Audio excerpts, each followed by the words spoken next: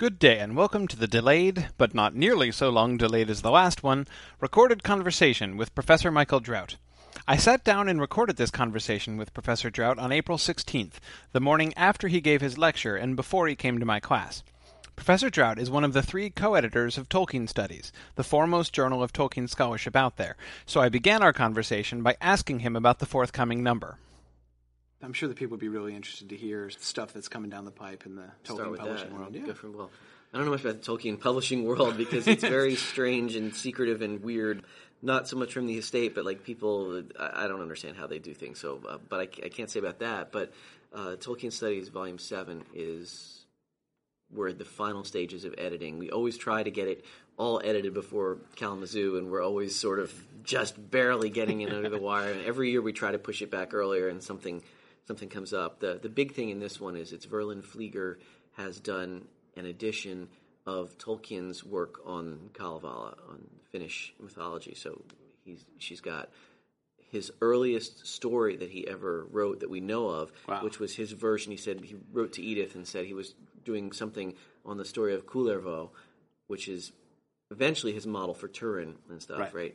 But he's doing it as prose with chunks of poetry in between, sort of like William Morris. Right. And so we have both, and it's his translations of Finnish. It also suggests that he actually knew a lot more Finnish than he admitted, including in this actual lecture where he says, I failed. I made a full frontal assault on Finnish and failed, and was repulsed with heavy losses or something. But he knew enough to get the meter down and to understand other things. I mean, it's the Hiawatha meter. Right. And Tolkien makes fun of that. He doesn't, the Hiawatha is not good, and the meter is very repetitive. Not so in Finnish because the language sounds good and so forth. So that's the big piece in this issue is that we've got the Kullervo story, which unfortunately breaks off before the actual suicide and before the sword talks and stuff, but it has the other things and works out really well. And has his own little modifications. So in the Kalevala, Kullervo is always described as fair-haired, blonde, and everything, and handsome. In this version, he's ugly. Oh, really? And that's one of the other reasons that he eventually assaults his sister. He doesn't know it's his sister because no one will go with me because I'm so ugly. And so there's something on that. But it's very interesting. And then he wrote an essay about the Kalevala, explaining it to people who've never read it. And there's 2 versions of that. There was a manuscript and a typescript, which were slightly different, so Verlin edited both. So it's like, in manuscript, I haven't seen it laid out yet, it's 84 pages. Wow. So it's a lot of material that's totally new by Tolkien. So that's been... Now, one of the good things about Tolkien Studies is that the estate has sort of recognized that it's a good place for people to publish short things. So we published the Note on Free Will that Carl Hofstadter did, the Sir Orfeo piece that Carl Hofstadter did for Tolkien Studies 1, this piece on Kullervo. We've got a piece coming out from John Garth that's not really from the Tolkien estate, but is really cool because he tracked down, on Fairy Stories, he was talking to a child, and he asked the child, who do you think lives in that flower? And pistils and stamens, of course. And well, John Garth tracked down who that child was. Actually figured it out by some luck and reading letters and stuff, and it was probably, I think it's Christopher Gilson's nephew, who then went on to a distinguished career in all kinds of things at the Aquatic Fisheries Service. And he's got pictures, and he's got an explanation of the thing. So that's really nice. We always have a section in Tolkien Studies Notes and Documents, and that's where this kind of stuff goes. Right, neat. And then the other things in the issue, I was thinking of this when I looked it over. It's by a lot of new scholars that people don't know about yet, that I didn't know about yet. People who are just finishing their PhDs, people who are from places like Japan, which we've never had anyone from the eastern part of the globe publish in Tolkien Studies before. So we have a piece on Sindarin in Welsh that kind of builds on Dimitra Feeney's cool work there. We've got some very theoretical stuff from Eastern Europe, one on Tolkien and games and how the rules of the Lord of the Rings and the Legendarium sort of mimic the rules that would eventually evolve for role-playing games and, consistency and so forth. And it's very, very interesting. One of the most interesting pieces is by a scholar named Vladimir Brylyak, who's talking about Tolkien as a metafictionalist, as someone who's, writing narratives. And he makes a really good case that Shippey has this really good argument. You know the argument where that when he finally stopped writing all the stupid frame narratives, then he could get down to business and write the story. Right. And I think that's probably phenomenologically true, that he had so much fun with frame narratives and, the Notion Club papers or Right. whatever it was. Right. He had so much fun with it that he really had never got around to writing the inside stories sometimes. But I think this is a pretty good argument when you tie it in with Gergely Naj's piece on the great chain of reading and how the Silmarillion makes it feel like there are multiple layers of text. This new piece sort of traces out how many layers there are in between, so that it's not just that the Lord of the Rings that you hold in your hand is the Red Book of Westmarch. Right. It's redactions and translations by Tolkien of redactions and modifications by other scribes. It's got a multi-layered history in there, including different branch points, right? The one that Meriadoc took to Rohan, the one that was in the West Towers, the one that was edited in Gondor in by a Gondor, scribe, yeah, a exactly. king's scribe. And I think that he makes a good case that whatever the psychology might have been, like, okay, stop with the frame narrative and just tell the story. In the end, Tolkien managed to go back and put in all that kind of complexity, which I think is like, it's something that hasn't been recognized enough. It's recognized very shallowly sometimes. And Verlin Flieger does a good job in one of her pieces of talking about the Stairs of Cirith Ungol and the big book with red and black letters. But it hasn't been thought about in this way of metafiction and fiction about fiction. And as a medievalist, I love this because this is what we deal with all the time. Right. I mean, we already knew this stuff. The postmodernists are very late to the table, but Yeah. we'll let them in. Yeah. Oh, different layers of manuscript translation and transmission and people messing it up in different ways and changing things. And now we have lines like, more cannot be said of this matter. Yes. Yes. Yeah. I mean, even just, you can sort of hear the delight of a medievalist in lines like, but the most important manuscript has a different history, right? When he's talking about the Red Book and the version from even including the little scribal note, by the Gondorian scribe in the one thing, this was written by Findegil, King's writer, on the, you can see how much fun he was having with that.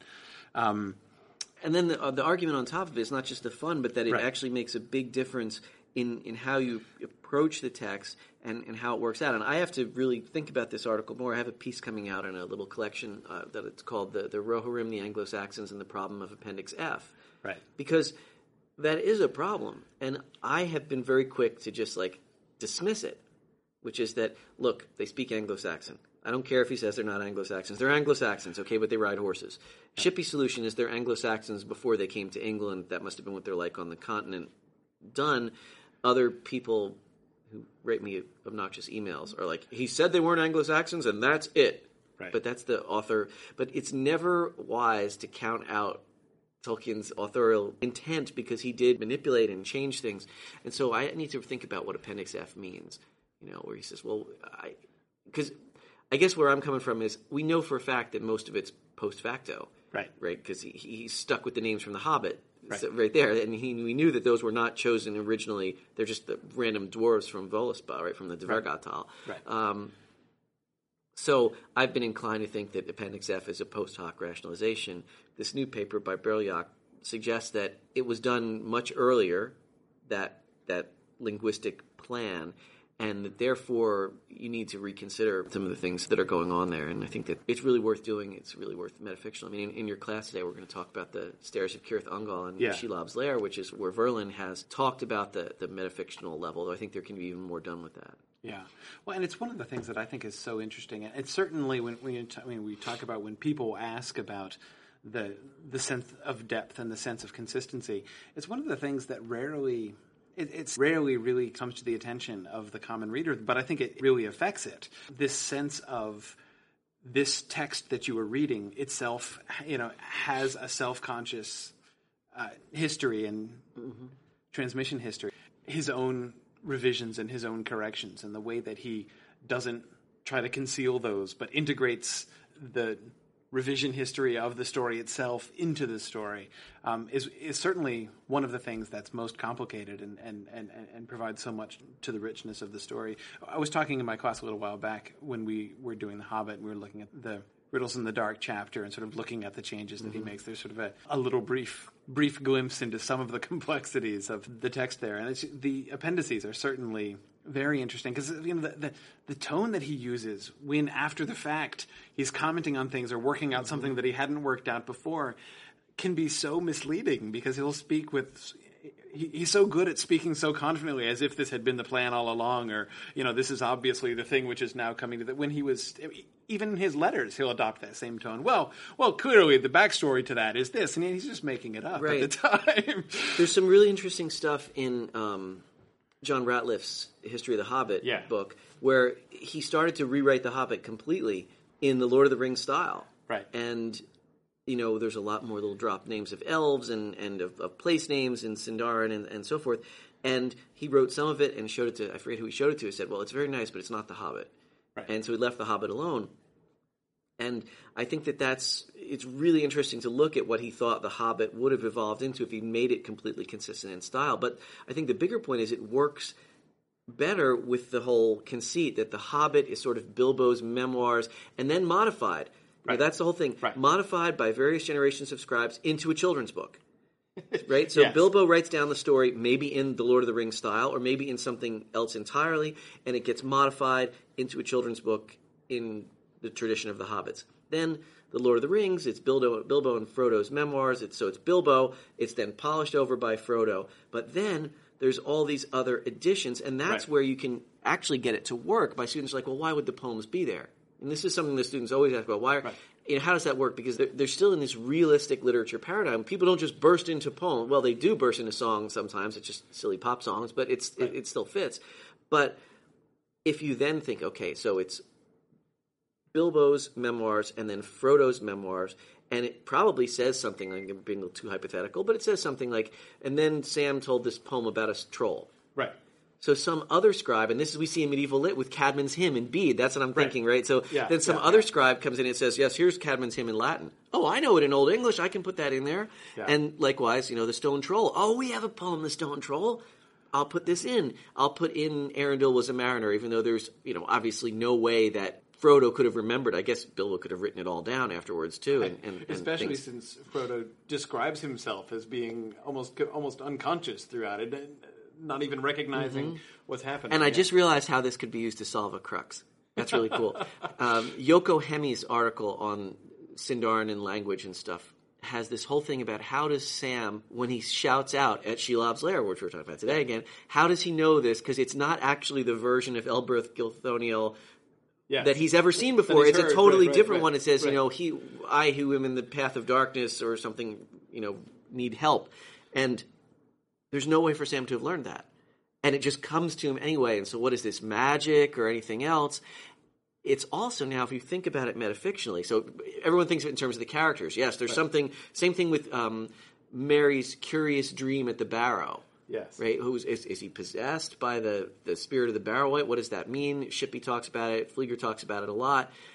I just realized, if you think of this in terms of metafiction, those are things some other scribe threw in there, could have right? Inserted, so Sam cried out something, and so if you think again like Bede or someone copying Bede, called out this verse from the Bible. Bede doesn't have to write it out, but I know my Bible Latin, I can write it down. Likewise, this scribe I know what he must have said because he must have said, Elbereth, please come to me in my hour of need and help, and puts it in there. So then that really undercuts the whole, some magic came into Sam's head.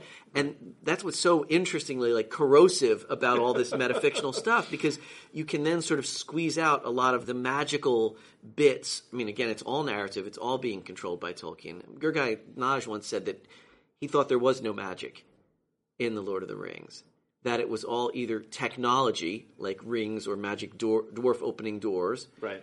And Gandalf's fireworks from the ring and stuff like that, and no real magic. And I said, how does Galadriel's rope untie? How does it untie? When he called, that's what it said. That technology too, the smart rope. Exactly. But it's also then you start to think of this as this layered metafictional creation, right? So it's not just the story of Bilbo or the story of Frodo, but it's how other people would treat it and would modify the incidents and all of a sudden you have a great answer to those people who say, oh, the Lord of the Rings, the characters lack depth or they're always, predictable. You could really, if the copyright thing wasn't an issue, you could go right back and write the real story of what happened, not through the eyes of the hobbits. Maybe the variant of this whole story that's from the point of view of Gimli and how stupid these hobbits are or something. And, what a waste. Why did we bring them? They don't contribute anything. And they're just baggage. And then we have to chase them around, but they're good for stirring up Ents. I mean, it's... Right. So that's a really neat way of looking at it. And I think he opens that up in the Stairs of Cirith Ungol inside the main narrative.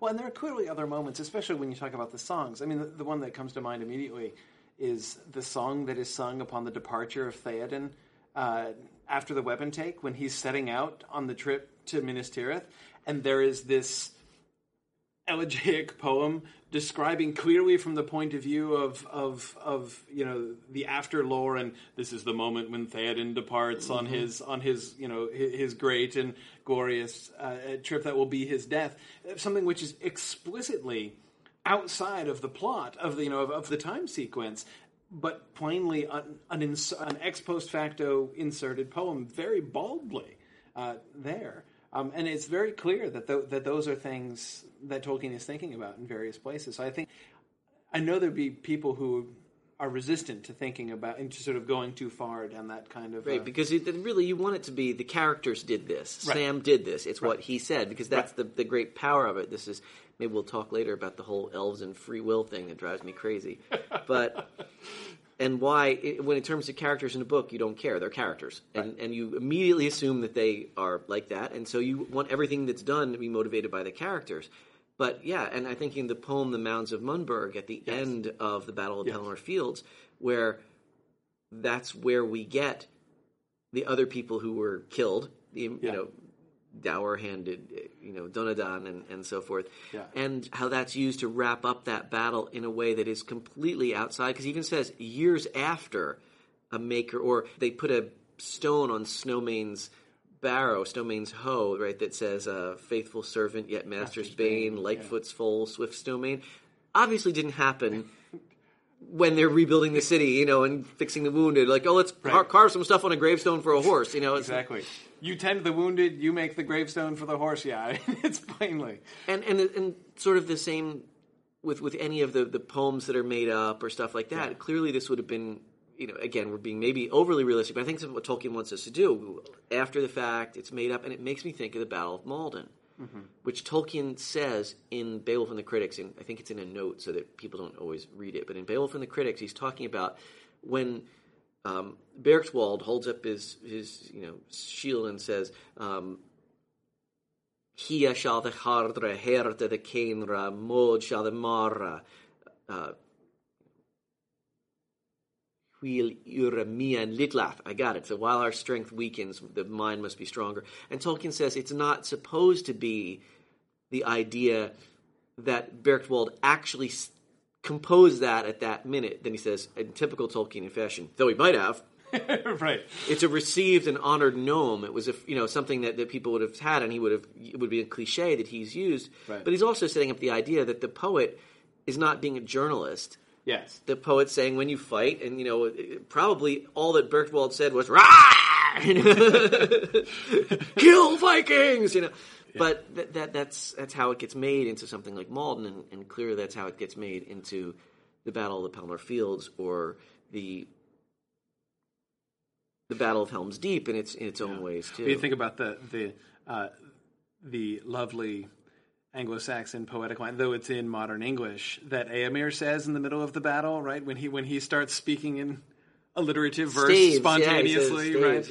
I know, it's very very and it's very out of doubt, out of dark, I rode, singing in the sun, sword unsheathing. You could definitely make fun of it in that way, or you can make it really, noble. But there's not enough time, right? There's hundreds of thousands of orcs with arrows coming at you, and he's like, even if he had memorized it beforehand, it's true to be like, kill something, run.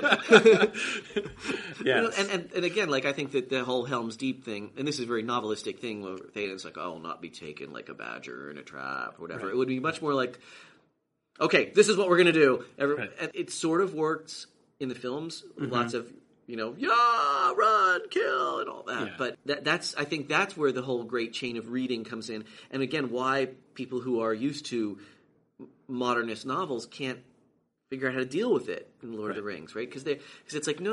It's not that it's, oh yeah, no one would ever really say that. That's not the point. Right. Tolkien would say, well, they might have. They might have, exactly. You can't They were prove noble and courtly people who had memorized lots of poetry and Right. would use it at the right moments, just like people used to throw out quotes from Shakespeare in moments of, there is a tide, and you're all supposed to go and attack something. So Right. Yeah. No, I mean, it's and I think especially, it seems to me one of the consequences, I mean, as you say, people have these expectations from realistic novels anyway, so people are often bringing that kind of thing to it, but especially post-film, when people are basically sort of reading it as if it's like a screenplay or should be like a screenplay or something, and really thinking of it with that, either screenplay or journalistic assumption to it. I definitely think that the sort of the experience of the films has made that tendency a little bit even broader than it would normally yeah, be. I think you're probably right on that. And it's got some unfortunate results then because of how people don't appreciate it. I mean, I think I have to sometimes work really hard with my students to make them read the poems. Right. Because all the backstories in the poems, you can't skip the poems. Yes. But the two things that I've heard many people say when teaching it, or not so much by Tolkien scholars teaching it, but like high school teachers and just reading it is, well, skip the poems and skip the Council of Elrond. I'm like, what? I did a radio show in New Hampshire one time, and somebody called in. He's a bookshop owner. He's like, that's how I get people to love it. Tell them to skip that Council of Elrond. That's the most boring chapter. I'm like, you don't understand the whole plot then. None of it makes sense without the Council of Elrond. But it is hard. It's also it's brilliant. long, yeah, it's but- also brilliant. He's got so many different voices and voices embedded in voices, and I love the way that Tom Shippey describes it as like a faculty meeting, and and Elrond's got an agenda, and then Elrond's a terrible chair because he lets people just wander off the agenda all over the place. And he starts talking for like 6 hours at the beginning. Right, which is typical department chair, right? Well, let me tell you how this got started. Back 3,000 years ago. And then, they definitely see Elrond as a department chair there. Certainly better than like Agent Smith Elrond yelling at everyone. I mean, Elrond, he's 3,000 years old. His father was Eredil. He's met, Eonwë. He's seen Morgoth carted off.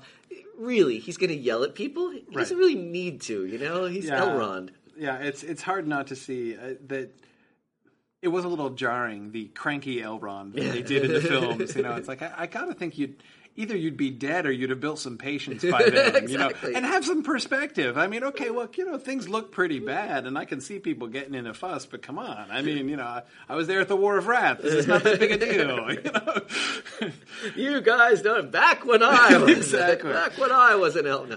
Yes. This Dark Lord is nothing compared to the one that I used to have to go against. No, I mean, there's all manner of opportunity for him to sound like When my dad took the Silmaril. exactly. Yeah. So, that kind of looking at the text that way, I think is the films do one thing, but it lets us undercut it. And I also think that that's important for Tolkien scholars in particular. We tend to be really, really reverent toward the text. We tend to be completely dominated by the shade of John Ronald standing behind us, and looking over. I mean, fantasy writers even more so, I think, but scholars too. And sometimes you have to fight against that. And I'm not making a plea to be all postmodern-y, like ignore the author, because it's useless. There's so much. But I also don't like the idea that the author's own words on his work are always right. He had an agenda, obviously, and a post facto agenda. And as we see from History of Middle-earth stuff, there were a lot of hesitations. And that this lecture yesterday I was making fun of, like, Marmaduke, Brandy Buck, and Trotter, and Bingo Baggins, and stuff like that. Yeah. But the larger point is to not just blow off what Tolkien said, but also not to do sort of... There's books that are basically almost nothing but cutting apart and rearranging the letters to make the argument. And I think that that's a mistake. I think that's been a real damaging thing for Tolkien studies. It keeps everything channeled down the same roads all the time. That's why I'm so happy we're getting this work from some of these Eastern European scholars who don't seem to be in the slightest bit invested in the letters, don't seem to be in the slightest bit invested in Tolkien as Roman Catholic apologist, which, by the way, I don't think he is. Right. I think C.S. Lewis was a Christian apologist, and Tolkien was a Roman Catholic, and people are mixing them together. Yes. Now, of course, I haven't read The Ulterior Motive. Only a few people have. I don't know, what's in there, but I don't think that's the only way to read Tolkien. And there's so much. It's like a magnet, like you've got these magnetic basin of attraction or a black hole or something. You're trying to move around your own. Like, okay, now we're at Galadriel is the Virgin Mary for the 3,000th time. Right. She's not. Yes. Not the Virgin Mary. He was being polite in that letter to the man who said she's like the Virgin Mary. Right. She's in exile. Virgin Mary's perfect. Yeah. Well, and certainly his speculations about Galadriel show how unlike the Virgin Mary she is. It's especially, as you say, that, well, I was going to say respect, but of course it's not really quite strong enough a word for what he says in the letters and things, the people who will. But see, the problem is coming back to the metafictional stuff that we were talking about, in opening that up, he has put himself in the middle of that. So basically by his own strategies, there are ways and sometimes it seems like he's almost aware that he's kind of working against himself, because he did so much, especially in the letters, to try to prod the reception of his work and to, no, don't think of it this way, think of it that way. But yet, of course, when his own later additions and explanations and things can get integrated into this sort of textual puzzle that he himself has created, it should, I think, kind of work against simply saying, well, he said in this letter on this page that he didn't think that, and so therefore there's no further discussion that can be had on this subject. Right, and that's even where I have the problem with Appendix F, for example, where it says the Rohirrim are not Anglo-Saxons in any way. And I mean, that's ridiculous. They're in many ways they are. Yes. And he has a piece that's quoted by Stuart Lee in the edition of The Wanderer that was in the last volume of Tolkien Studies, and also in Stuart Lee and Elizabeth Solipova's the Keys of Middle-earth book, that he's really fierce on Burton Raffel, saying no one could learn anything about Anglo-Saxon England or Old English from my things. I never intended they should. They're nothing like it. I mean, come on. You adapted lines from The Wanderer. Yes. I get what's going on here, and it's the same thing as sneaking in, the ancestors of the Anglo-Saxons as having Gothic names, or translating Geatland as Gothland in the one little bit of the Beowulf translation that was published in the Clark Hall preface on translating Beowulf. That's like having it both ways. Like, I really think this, but I can't prove it. I'm not going to say it as a medievalist. But, and his persona, you say respect, or it's the professor. People raise a glass to the professor, not to Tolkien, but the professor on January 3rd. And I think that it has its good side and its bad side. And the other problem is, where do you start to draw these lines? Because I'm thinking of the people who are not at all interested in or knowledgeable. I don't think they've read the letters. For example, that issue of Modern Fiction Studies that Sean Hughes edited. And Sean Hughes turns out to really know a lot about Tolkien. Does some really great reviews for Tolkien Studies. But I thought that issue was terrible because it was clear that, to me, that most or maybe all of the contributors hadn't really read anything but The Lord of the Rings, maybe the Silmarillion, certainly not the whole history of Middle-earth material, as well as like Unfinished Tales, and certainly not the letters. So on the one hand, if you totally ignore the letters and that stuff, you end up just with, I think, bad criticism. It showed that, oh sure, you can assimilate Tolkien to the kind of paradigm of post-colonial X or, binary opposition Y or something. But the only way you do that is by excluding everything really interesting that we know about it already. And it does sort of show that model is sort of a machine for grinding out papers about literature. It doesn't tell us anything about Tolkien. But if that's the one extreme, then sort of like Joseph Pierce's book, which is really reorganizing the letters to make an argument through the letters, is the other extreme. And I don't think that either of those, and again, they're not terrible. You get some interesting insights from the modern fiction thing, and the Joseph Pierce book has a lot of interesting juxtapositions of different parts of letters brought here to there, or stuff from On Fairy Stories put in there and so forth. But it just doesn't seem to me that either mode is a real viable way of doing criticism that you read and you're like, wow, I hadn't thought of that before. Like, I really didn't get that. Like, when you read a great article like Georg Einaj's Great Chain of Reading, or some of like everything that Shippey ever wrote, and some of the really solid pieces of Tolkien studies that you read and say, I see how that's working now, and the over reverence for on the one side, and I don't only need to bother to read the paperback Ballantine edition published work because I'm going to talk about racism with orcs or something like that. Right. On the other hand, and I just don't think that either of those are a good way to go. And I do, because of editing Tolkien studies, I read. We probably reject 4 times as many articles as we're able to accept, probably because there's 3 editors and each of us has a veto. I feel bad for our authors who submit because, it's like 2 of us will be like, it's really good. No, definitely not. But we do that. So the way we do the process that we've developed is pretty interesting, because in the first couple issues, we ended up publishing a couple pieces that now looking back maybe shouldn't have. So now it has to get through all 3 of us before it goes to an outside reader, and the outside reader can bounce it.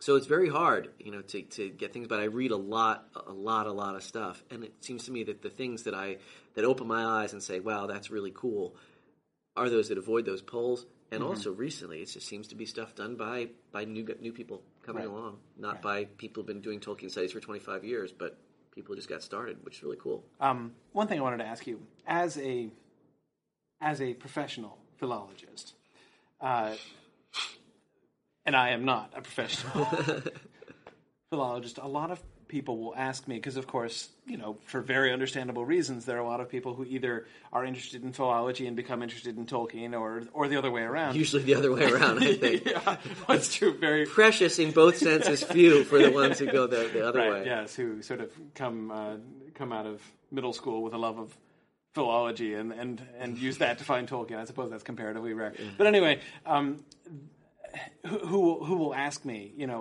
who are interested in learning more about philology and where to start and what do I do?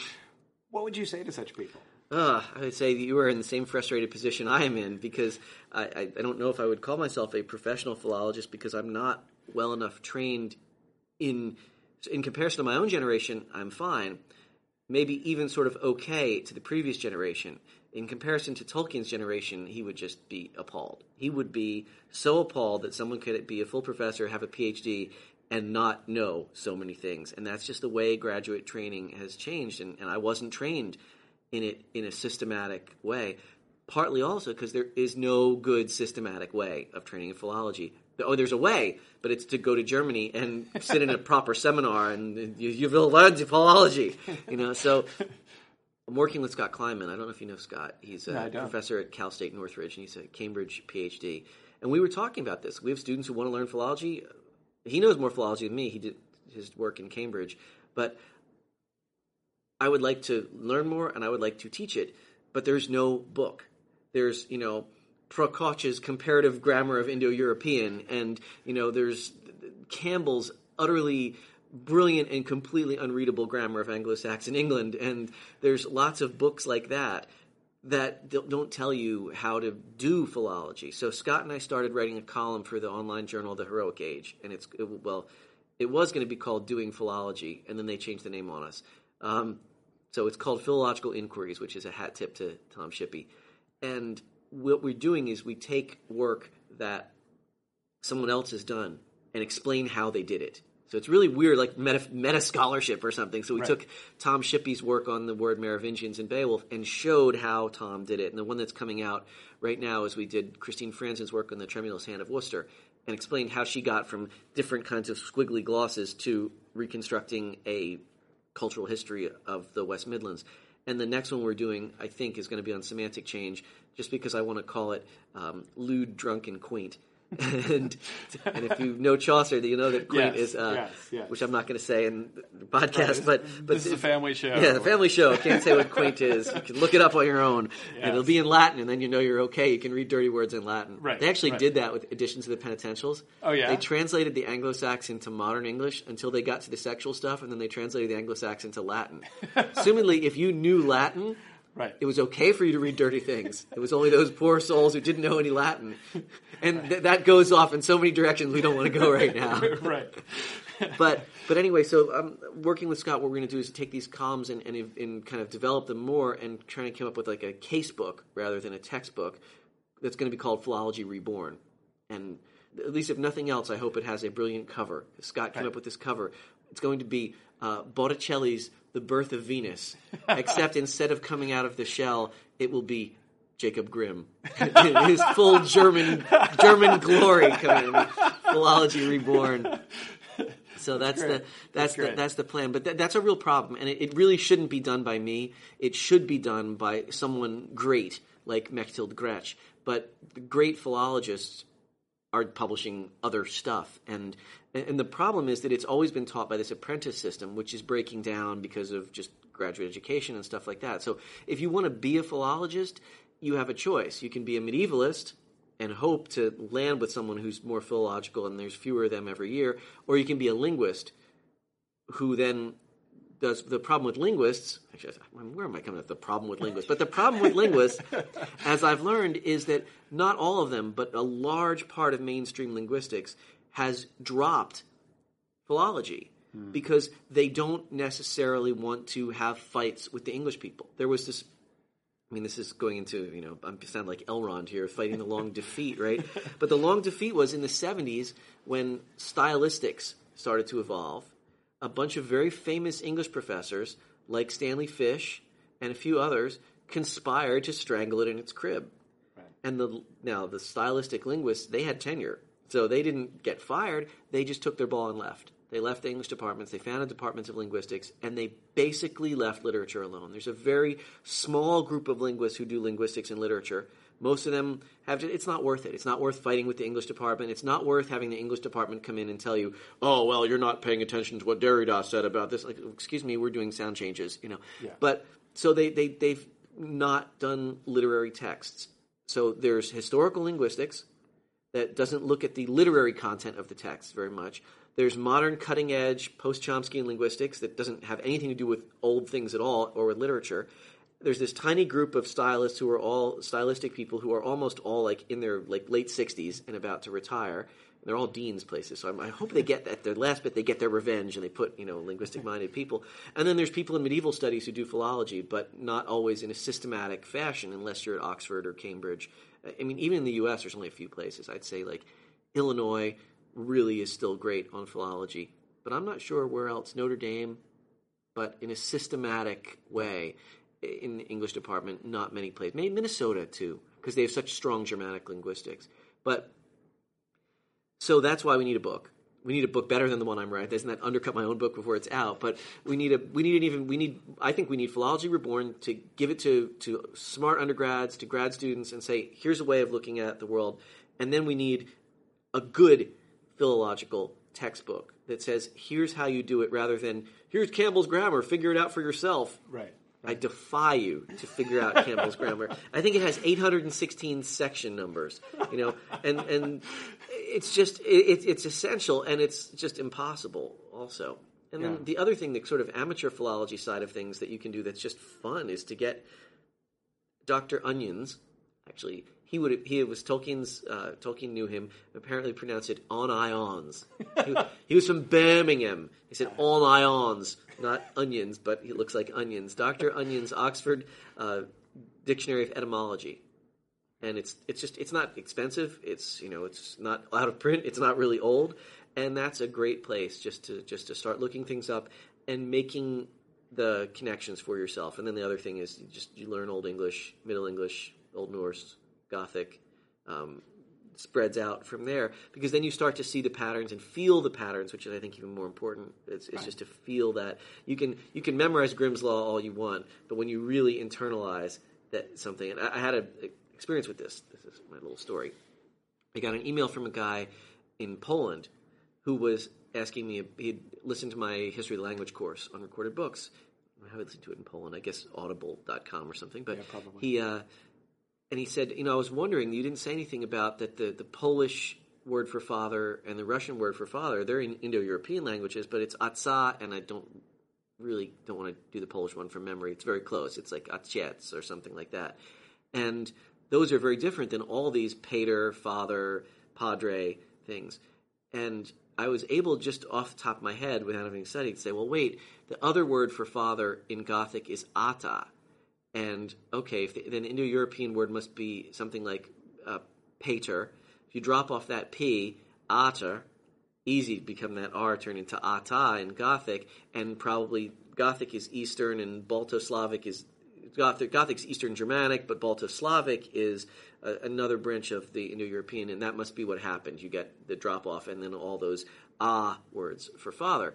Now, obviously not original, people have done it a million times, but that's the real fun of philology, is when you can actually do it off the top of your head and turn out that it's right, because you picked it up. And basically it's learning lots of languages, but learning a systematic connection, and it's hard to do.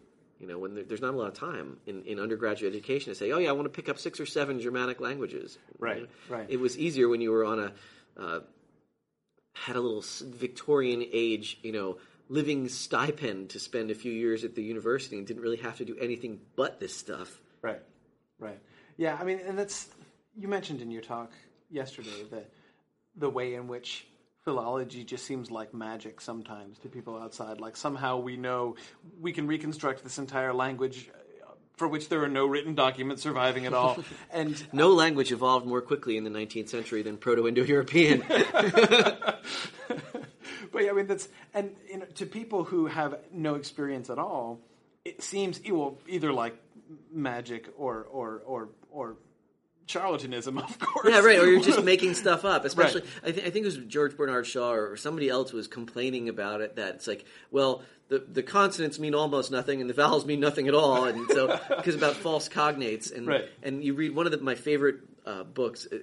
Really, is Principles of English Etymology by the Reverend Walter W. Scott, and he is the grumpiest old man. And at least 8 times he goes on that the word in German for bite in beißen is not the ancestor of the English word bite. It's just wrong, and people who tell you this are idiots. And by like the 4th time he says, I am belaboring this point because he can see that he's gone to lunch in a faculty club and somebody said this again, and he's just gone completely, bonkers over it. But that's, the thing about philology that happened post-Grimm, and this was, and it came very late to English. The English were sort of just like fossicking around and looking at manuscripts and guessing until John Mitchell Kemble, he was like writing things like, and really these other professors need to be beaten with a ferule. I'm not making this up. It didn't really do much for his popularity when they're so stupid and they need beatings, and then they'll learn properly how to construe their grammar. But it is a system, and the Germans are still very unforgiving about this. I've seen Mechthild Gresch absolutely eviscerate someone at a conference because there's an Anglo-Saxon word, fullwicht, which means baptize. And this person's like, well, wouldn't it be thinking that they must have taken fullwicht as completely white or completely cleansed? And she's like, this is not possible. There's a nice, perfectly good German word. Don't make up these silly things. And, I mean, just like reduce this person to a quivering lump because that's not the vowels wouldn't have been the same. It wouldn't have worked out. It's not even a pun in Anglo-Saxon because they wouldn't have put it together that way. But it does, and philologists are jerks about stuff like that. We love that we've got this one little, aha, I've caught you being wrong, and I'm going to make fun of you forever. And I think that's very bad. I mean, it makes it fun to be an insider. It's very hard to get in, alienates people, and doesn't explain how it works. So, one of the things that Shippey points out, which is brilliant, is that the cognate word in Indo-European for finger and fiction, it all goes back to dough. Something you manipulate with your fingers and move with your hands, and that seems brilliant. But then you look at the word dough, and you look at the word finger or fiction, and you're like, no. And that's the part of philology that drives people crazy, and is also, it seems like magic. But the thing that Grimm did, it's like Darwin. He came up with a system of rules that worked, and then the brilliance of it was even the exceptions ended up turning out to be part of the rule. So Grimm's Law says these particular consonants shift in one way. Aha, I found 20 examples where they don't shift. And Werner comes along and says, they don't shift if there was a stressed syllable in this part of the word. And wow, that all made sense of it. And then I mutation comes along. Someone described this as Grimm's Law, Werner's Law, and I mutation rising in successive terraces of horror to be part of the... because it wasn't taught well, because it was assumed everyone needed to know it. And everyone should know it, and all English professors should know this stuff, and they don't. I mean, my colleagues, I was horrified. They thought they were being funny. I was at a meeting, and I said something that we should have, our students should know what Grimm's Law is. And they all started giggling, because they didn't know what Grimm's Law was. Right. A bunch of PhDs, some of them very senior. That's appalling.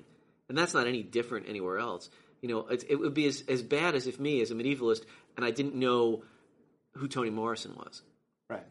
And it's asymmetric, and people are forgetting their own past, and I'm not going to be like, in the olden days it was so great. And there were definitely things wrong with it, but we've lost a really useful foundation. And the only reason I'm hopeful is, in my experience, the current students are way more interested in that than they're interested in kind of that. I think of it as like 70s, 80s, not even like 90s stuff, but the senior faculty is kind of, let's talk about ambiguity in the Scarlet Letter. Right. I think of that as very high school, because that's what was popular in high school when I went through. And I think that when I go talk at high schools, when I talk to other things, students are inspired by the idea of the individual word and the rules and the language, but now the problem is institutional. Right. And so we have to clearly, take things over and do a long march to the institutions and purge our enemies and sound like Saruman there. Exactly. Or we will never be defeated. we could start uttering staves like in the Battle of Malden. Heart must be the keener. Vowel changes must be paid attention to. Yeah, well, we'd have to do like Amir and think it out carefully in advance first. Thinking of the academic changes and revolutions in the academic world. Because, of course, another thing people ask me, needless to say, even more than about philology in particular, is just about Tolkien studies in general, and people who would like to study Tolkien more and are thinking about graduate school. And what's your sense of sort of where things are going with that? Well, there seem to be more, like I said, all these new PhDs publishing with us, so maybe it's not the kiss of death. Up to this point, I know of only one person in an academic job who did a PhD on Tolkien, and that's Verlyn Flieger. And she did that PhD in 1975, so really pioneer, and did that. I don't know anyone else. All the rest of us are medievalists who have done other things. But this was the most bizarre thing. This summer, I was on a dissertation committee at the University of Western Ontario for a guy who really was an Anglo-Saxonist, but did his dissertation on 19th century medievalists and leading up to Tolkien, but did it on Charles Kingsley and the Water Babies and other people like that. So he was really an Anglo-Saxonist, packaged himself as a Tolkienian, and got a tenure-track job. So maybe this is, a sign of things. And the good thing is he was doing it, and he was looking at, trendy topics. It was about race and empire and stuff. But it was basically doing good, solid Tolkien studies. And so that may be, one of the things is Tolkien courses enroll a lot. Right. And students like them, and you can push them very hard in those classes compared to other ones. So will Tolkien enter the curriculum in some way? I still think it would be exceedingly risky to go do a PhD in Tolkien only. You'd really have made yourself so highly specialized. But students have said, how do I do this? And I don't want to be a medievalist. Well, what's wrong with you? But right. I don't think you can really be a great Tolkien scholar without being a medievalist of some kind. I just don't think...